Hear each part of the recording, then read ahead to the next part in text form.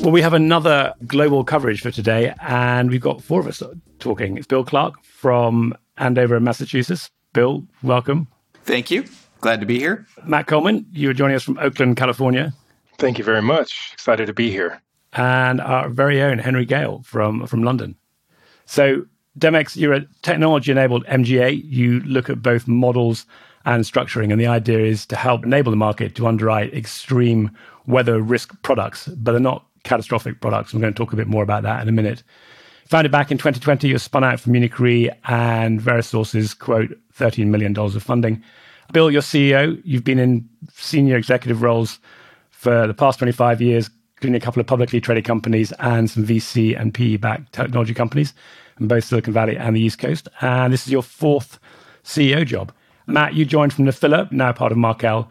Before that, you were Citadel. You've got 20 years of experience of weather risk analysis, structured financial products, and business development, bringing together climate science, capital, and risk transfer. So is there anything critical I missed off from that, Bill? So what Demex is focused on is the volatility in weather. What's key to understand about Demex is that while there's a very large and well-established market for risk transfer around catastrophic weather events, we're actually focused on the secondary perils or the non-catastrophic events. And the market data shows that that is not only a very large market, but also one that is in strong demand for innovation. And if we're talking about the secondary perils, and you mentioned volatility in there, what would be an example of the kind of volatility people would see in those types of losses? So that's a great question. So what the data shows is that the frequency of these non-catastrophic events, so whether it's temperature, wind, or snow, or something like that, as opposed to a hurricane or an earthquake,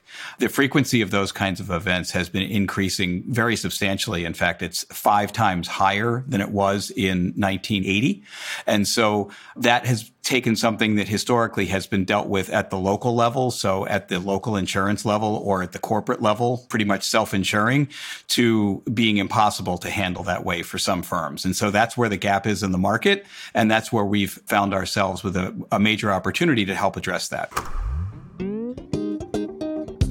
Hello and welcome, Matthew Grant here. And as you've noticed, we're back talking about the weather this week. Well, we've counted over 150 companies now offering parametric insurance, all the tools to support it. And there are many intriguing solutions being offered. But what makes Demex particularly interesting is that it is not offering coverage for the catastrophic losses that tend to make the headlines, but instead it's helping insurers and enterprises get protection for the damaging and more frequent weather losses, sometimes referred to as the attritional losses that are becoming harder to insure. Well, we get a bit technical in places, but hang in there. As usual, we'll be explaining some of the new or unusual terms as we go along. And a new one for me this week, protection for a stub period. Do you know what that is? Well, keep listening to find out. Bill, I'm sure you have many companies knocking on your door. Why did you end up at Demex?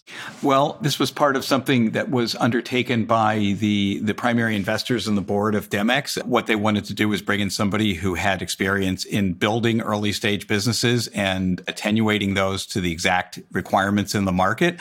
And so I joined in July of 2022 for that. And the one kind of personal note about this, because I was not planning on leaving the place that I was working at the time, was I happen to have a son who is a climate scientist. And I've been hearing about these kinds of perils and problems and so forth. And given my financial services background and insurance background, it got me curious. And the more I heard about Demex, the more interested I became. Well, it's different than my son, Bill. He asked me why I do boring insurance podcasts. So he's more enlightened. And Matt, for those that don't know Nephila, I mean, that was and probably still is one of the largest funds for alternative investments in insurance and one of the leaders in many innovative products. So, yeah, same question for you. What was it that drew you to Demex? Well, I've always had a very strong passion for valuing day-to-day weather risk. And that really stems from my training and studies in both climate science as well as finance and financial risk. And I had known Demex and its founding team for quite some time. And what really tipped the scale was that Demex had sharpened its focus and really identified clear unmet demand for financial protection amongst both insurance companies and other corporates. And I think what really became interesting as I got in and got settled was, really appreciating that I'm a part of a company that is an unbiased and transparent third party to these transactions. And so the ideas, the products, the modeling we come up with can be assessed, through that lens, compared to, say, a protection seller or someone else with skin in the game who's creating products and bringing them to market. Well, all I can say is the criteria for jobs at Demex is really high because your chief marketing officer, Steve Bennett, is also he is a forecaster and weather expert. So I guess you're still open for applications, but just people should be aware that your skill set is pretty high to join Demex, and I think it shows. And in terms of your clients, are you doing this for the corporations out there, small businesses, or is this for insurance organizations or a combination of both? A combination of both. It's for large corporations and it's for insurance companies. So Matt, we've just heard about the gap in the market that Demex is here to fill. Why hasn't that been filled already? Why is this type of weather risk transfer difficult? We're focused very much on what I think of as back page weather in terms of kind of the old school newspaper where the front page and the headlines go toward the catastrophes and the back page is where you go to find out the weather forecast and how might the weather vary over the next few days. And what's interesting is there can be a number of financial impacts from these day-to-day weather events. Some cause physical damage to property, others more can impact costs or revenue, even though damage is not sustained. And when we think about the problem that exists, you can think of it first as a modeling problem and second as an underwriting problem. On the modeling side, the historical data of catastrophic events that underlay the models that quantify the risk can be quite sparse, and that's expected because by definition, those are very rare events. The opportunity on the modeling side is to leverage hyperlocal climate data because day-to-day weather risks have hourly and daily data going back multiple decades. And that gives a robust view of potential physical weather outcomes and helps us understand also how climate change can impact those outcomes over time.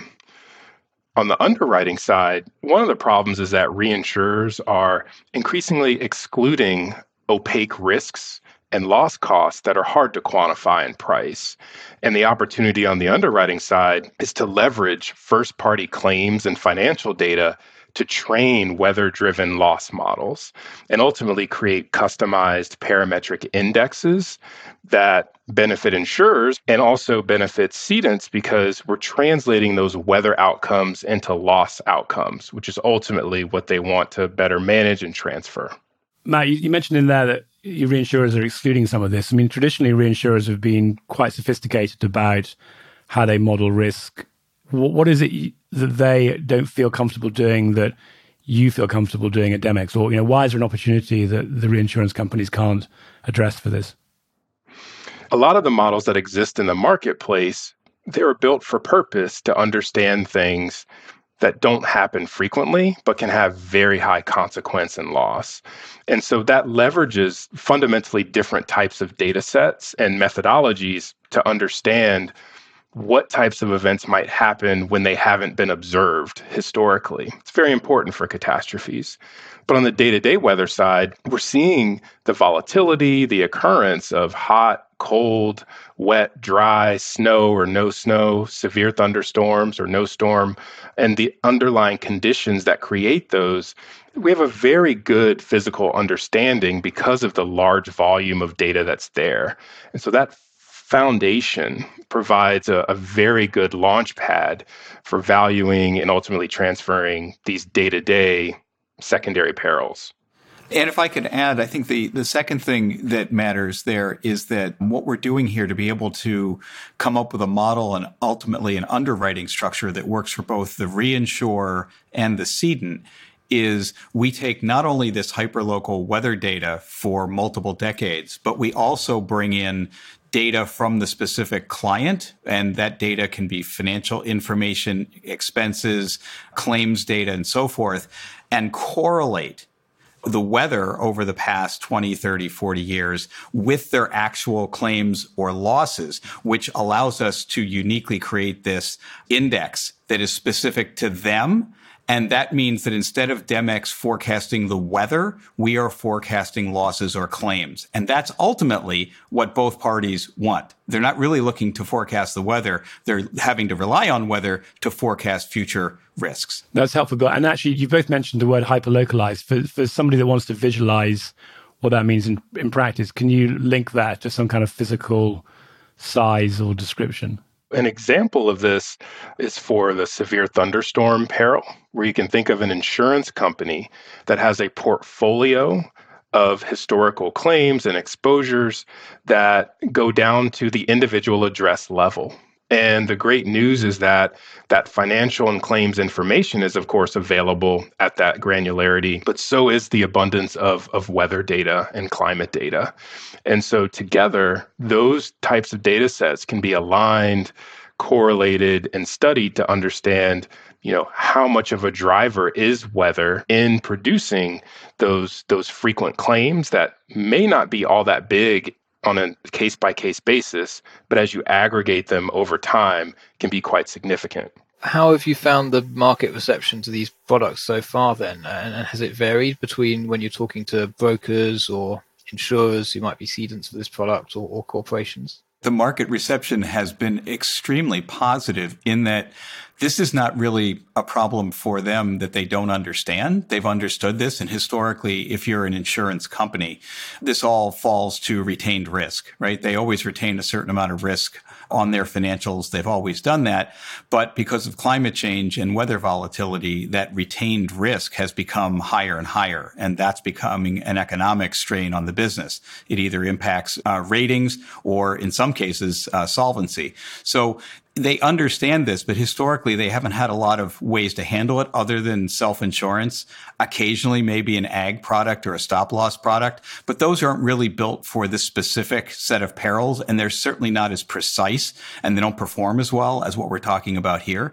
So the problem's well known and understood, but the solutions haven't been readily apparent.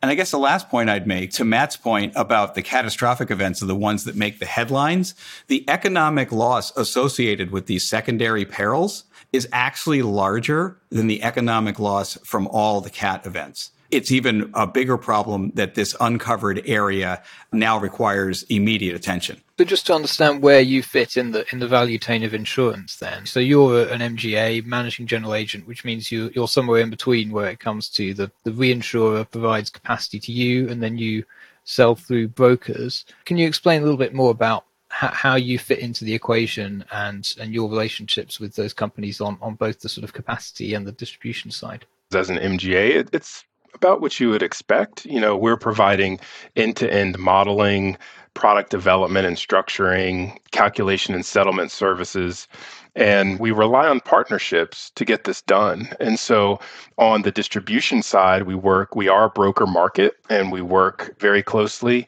with traditional insurance and reinsurance brokerage partners. We work with other entities like global consulting firms, where they have a very keen understanding of the risk problems that their clients hold, and they're able to help us qualify those clients for those who are financially motivated to buy protection. Another important piece of this is that we also bring our risk capacity network to the table. So that puts us on the hook for not only developing an innovative risk transfer product, but developing something that is underwritable, that has been validated by risk capacity, so that ultimately there's a product that we're bringing to market where, there's a zone of agreement in price for that protection, meaning that it can and will be executed and transferred to the reinsurer. Matt, I want to come back to you that risk capacity question, but just going back to your point about the brokers, a number of organizations, when they've taken new types of risk to market, have struggled with the brokers to be able to understand what's happening. And they're obviously a key part of being able to both convince their clients, but also understand where the structure can work for their clients. It sounds like you're seeing a lot of success in that. What has been your sort of, I want to say secret sauce, but your sauce you can share about how to get brokers engaged and explain how this can help them provide value to their clients? Well, I think one factor that's quite interesting in all this is that the problem is so clear. And there are a number of potential protection buyers cedents, insurance companies who hold this risk and have been struggling to find ways to deal with it and better manage it. And so that's something that's very distinct about this opportunity. So in terms of education, it's a relatively lighter lift for our distribution partners to have to educate because the problem is very clear. Where we spend a bit more time working with our partners is to just be able to understand and compare and contrast our risk transfer product to others that might be available in the marketplace. And that's actually become quite a bit easier over time as well, because in the current market in particular, there's generally been a pullback of alternative products. And so that's making the discussion even easier when talking about attritional risks that accumulate and aggregate over time, and a very specific pointed solution that's designed to address that. Matt, I found it really interesting in your earlier answer. You mentioned global consultancies as well. I mean, are you finding that as consultancies are starting to help corporations understand their climate risk better for reporting requirements or other things, is that something where your solution can come in and help them as they understand it and then seek to transfer their risk? Yes, it can. And when you think of corporations more broadly, which includes insurance companies and companies across all sectors, they're very rightly focused on understanding, listing, and disclosing the climate risks that impact them or how they impact the climate. The logical next step is to move into valuing that risk and putting a monetary amount on it so that it can ultimately be managed. After that step, then a decision maker can choose to retain the risk because they're comfortable with the amount that's been valued and holding that on their balance sheet, or they might manage it in some way with longer term sustainability or engineering projects, or shorter term solutions that can be stopgaps and deployed immediately, which include financial climate resilience like risk transfer. Bill, could you bring this to life with an example of where you've actually structured a solution and what it looks like? For probably the last 9 months or so, we've been working very closely with one of our distribution partners and an insurance company in the Midwest of the United States. And this is an insurance company that's over 100 years old. They insure farms and farmers and so forth. And what they've seen is that their retained risk has been going up. Of course, like all insurance companies in the United States, they're required, and it makes good sense for them to have catastrophic coverage, which they do. But that retained risk has been the problem, and it's been escalating over the past few years. And that's become a strain on both their AM Best rating, but also puts their surplus at risk. So they've been very proactive in trying to figure out a solution to that, working with their broker. And we've partnered to come up with the type of product that Matt's been describing. To put a finer point on it, they were looking at historically somewhere in the neighborhood of, say, $10 million in retained risk for these kinds of events year after year. But what they found in 2022 was that was insufficient, and that number was rising from $10 million to partway through the year to $30 million, further through the year, $50 million, and increasing beyond that. And so at a certain point, it becomes financially desirable to hold that much risk on your balance sheet. The difference between 10 and 50 or more is too substantial. And so they began to look for other ways to handle this. We worked with their broker and our capacity providers to come up with this offering. And this is something that is now viewed as innovative and actually more fit for purpose than perhaps what they had been looking at in the past. Bill, you mentioned surplus in there. And just for those people that aren't familiar with insurance language, would one of you be able just to give a very brief explanation of what a surplus is for an insurance company and why the surplus being at risk is a problem?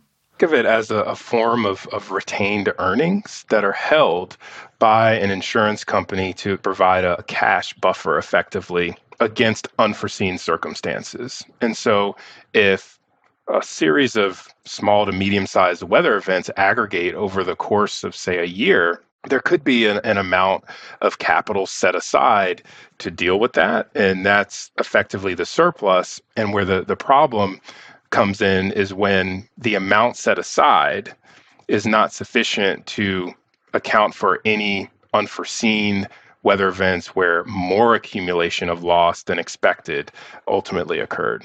It's really helpful. So does that mean that you might have clients coming to you where you get a particularly unusual year? And Bill, your point was very well made about the level of losses that come from attrition.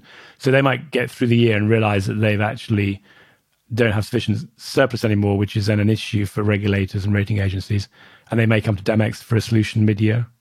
Yes, and that's really the origin of this, of where this went from something that could be managed internally, on a retained risk basis, to having to look for outside solutions. And then what we discovered was this was not anything that was at all unique to a particular insurance company, but many, many of these mutual insurance companies in the United States are faced with this exact problem. And so the market is now looking for this.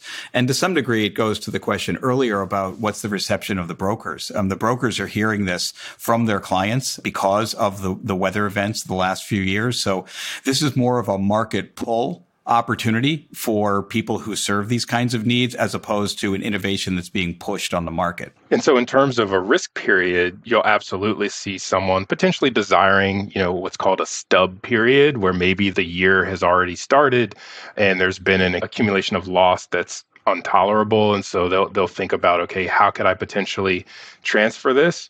There's obviously a price that will come along with that when you're responding dynamically to what you're seeing in the current year. And so because of that, we also see interest in just, planning ahead and thinking about, okay, for the next 12 months, if I'm going to protect myself against the catastrophic portion of my tower of risk from ground up, going through what's retained up to the catastrophic level, let me also look at that layer of protection that could potentially help me that sits between, that ground up retention and the catastrophic, which is where, this kind of product can slide in and address those more frequent, less severe risks. Well, 30 years of me in insurance and 230 podcasts, and this is the first time I've heard about stub protections. I mean, how do you see this trend continuing? Is there going to be more demand for this in the future? You have two factors. One is that climate change is real and it's causing volatility. So I think the consensus view of both business and science is that climate change is not going to suddenly cease, and we're not going to go back to the days of where things were more predictable on the weather side. If anything, they may get more volatile, but they're not going to go the other direction, certainly not over a decade or more. And then the second aspect is just the effect that has on the insurance industry overall, the types of products that are available. Matt mentioned that some of the catastrophic offerings are becoming more limited. They're being more constrained in what they cover or the particular terms. So you have these dual forces that are causing that. And I really don't see that changing. I think the real ask here is for the entire industry to figure out a way to be innovative, but in a way that things can actually transact. And that's the challenge. It's a gigantic problem-solving exercise, but there are a lot of good people working on this, and the market is demanding it. And as we all know, when there's a big market opportunity, people will rise to the challenge and fill those. If you maybe bring this to life, could you give us an example of a specific peril, maybe, of where you've seen some demand for this and how you've been able to respond to the needs of your clients? An area of focus has been around severe thunderstorms, and the idea that severe thunderstorm events and what they're made of, hail, strong winds, strong rain, thunderstorms in general, are becoming more frequent and unpredictable. And so when you look at places like the central United States, where there's a lot of exposure to these events, that presents an opportunity to meet that demand and help close that protection gap. And when we think about agility and adaptability, there's a tremendous opportunity to scale and help insurance companies who are retaining other types of risks like river flood in the UK, like drought in places like Australia or California, and thinking about winter storms and how they occur on multiple continents, and then thinking more broadly about corporates in general. There are other sectors that are highly weather dependent, spanning energy, renewable energy, agriculture, construction, just to name a few.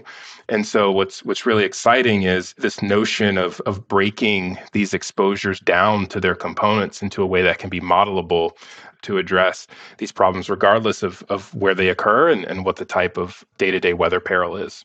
And then I want to come back, Matt, something you mentioned earlier about risk capital or capacity. So Munich Re provided some of your original capacity. We talked a bit about some of the challenges that reinsurers have had to be able to model this, but ultimately your capacity providers need to get comfortable and to some extent, I assume, analyze what they're bringing onto their book. So it'd be good to hear a little bit about who your capacity is and also how do you convince them that what you're offering is suitable for their own risk appetite.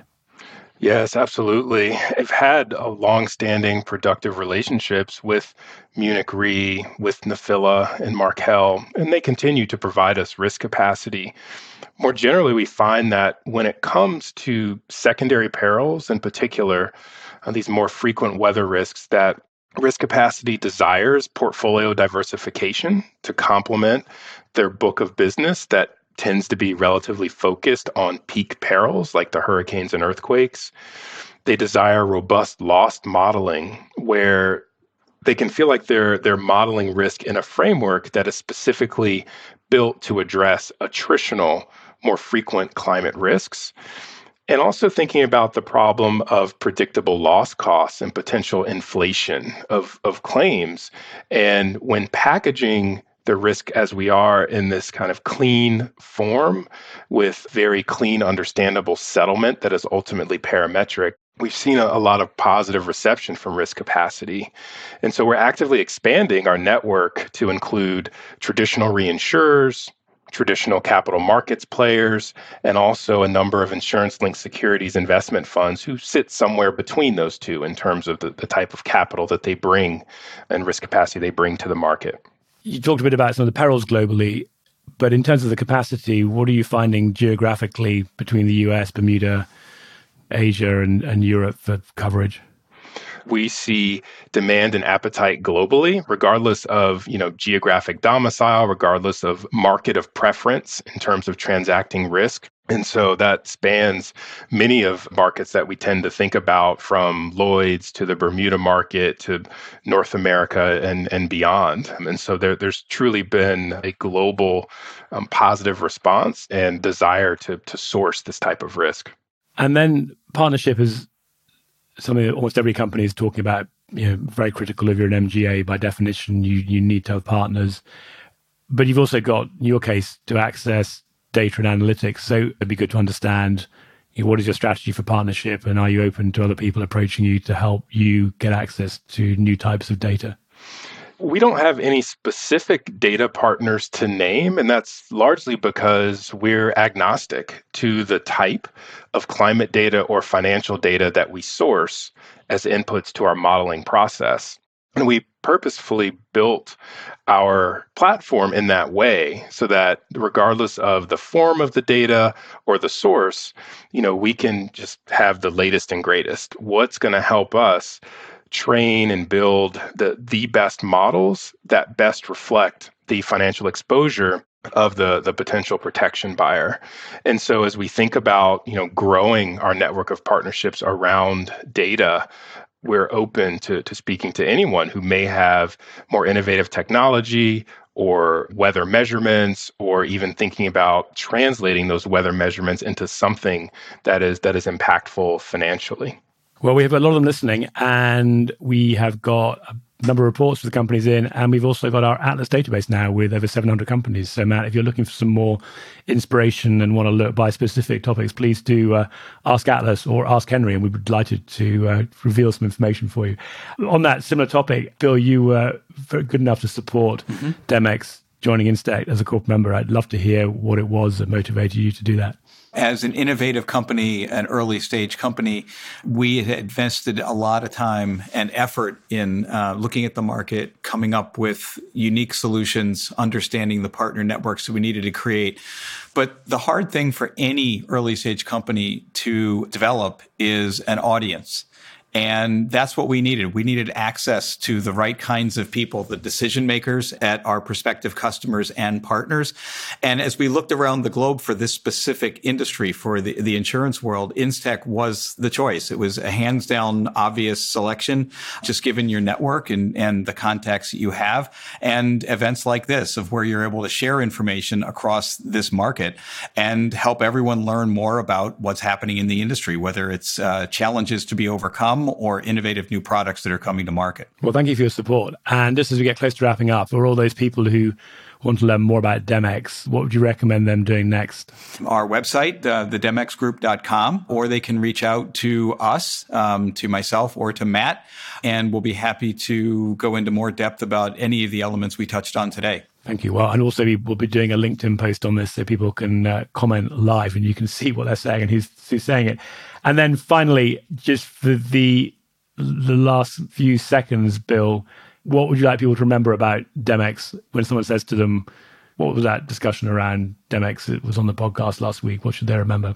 Climate change is causing this phenomenal gap in the market around secondary perils, the non-catastrophic world. And historically, that's been very hard to address. And that's what Demex is focused on. And we've solved it in a unique way with our cadre of partners. And we're just now bringing that to market. Bill, Matt, it's been great talking to you. We heard a lot about Demex before we got to know you even better. And it's really intriguing to see what you're doing to fill this gap and tackle attritional weather that's not being covered by other forms of coverage. Very much look forward to seeing you face to face, either in the US or in London. And thank you. Wish you best wishes for the end of the day. Thank you. Thank you. Well, I expect we're going to be hearing a lot more about Demex. And if you're working in insurance and would like to learn more about how we can help you build your knowledge about the top innovation themes in technology, data and analytics and insurance, or your partners, then head over to www.instech.co or contact me, Matthew Grant. And if you, like Demex, want to get the benefit of our network and get closer to your potential partners because you're building technology or providing data and analytics, then please do contact me via LinkedIn or any of us, hello@instech.co. That's it. We're done.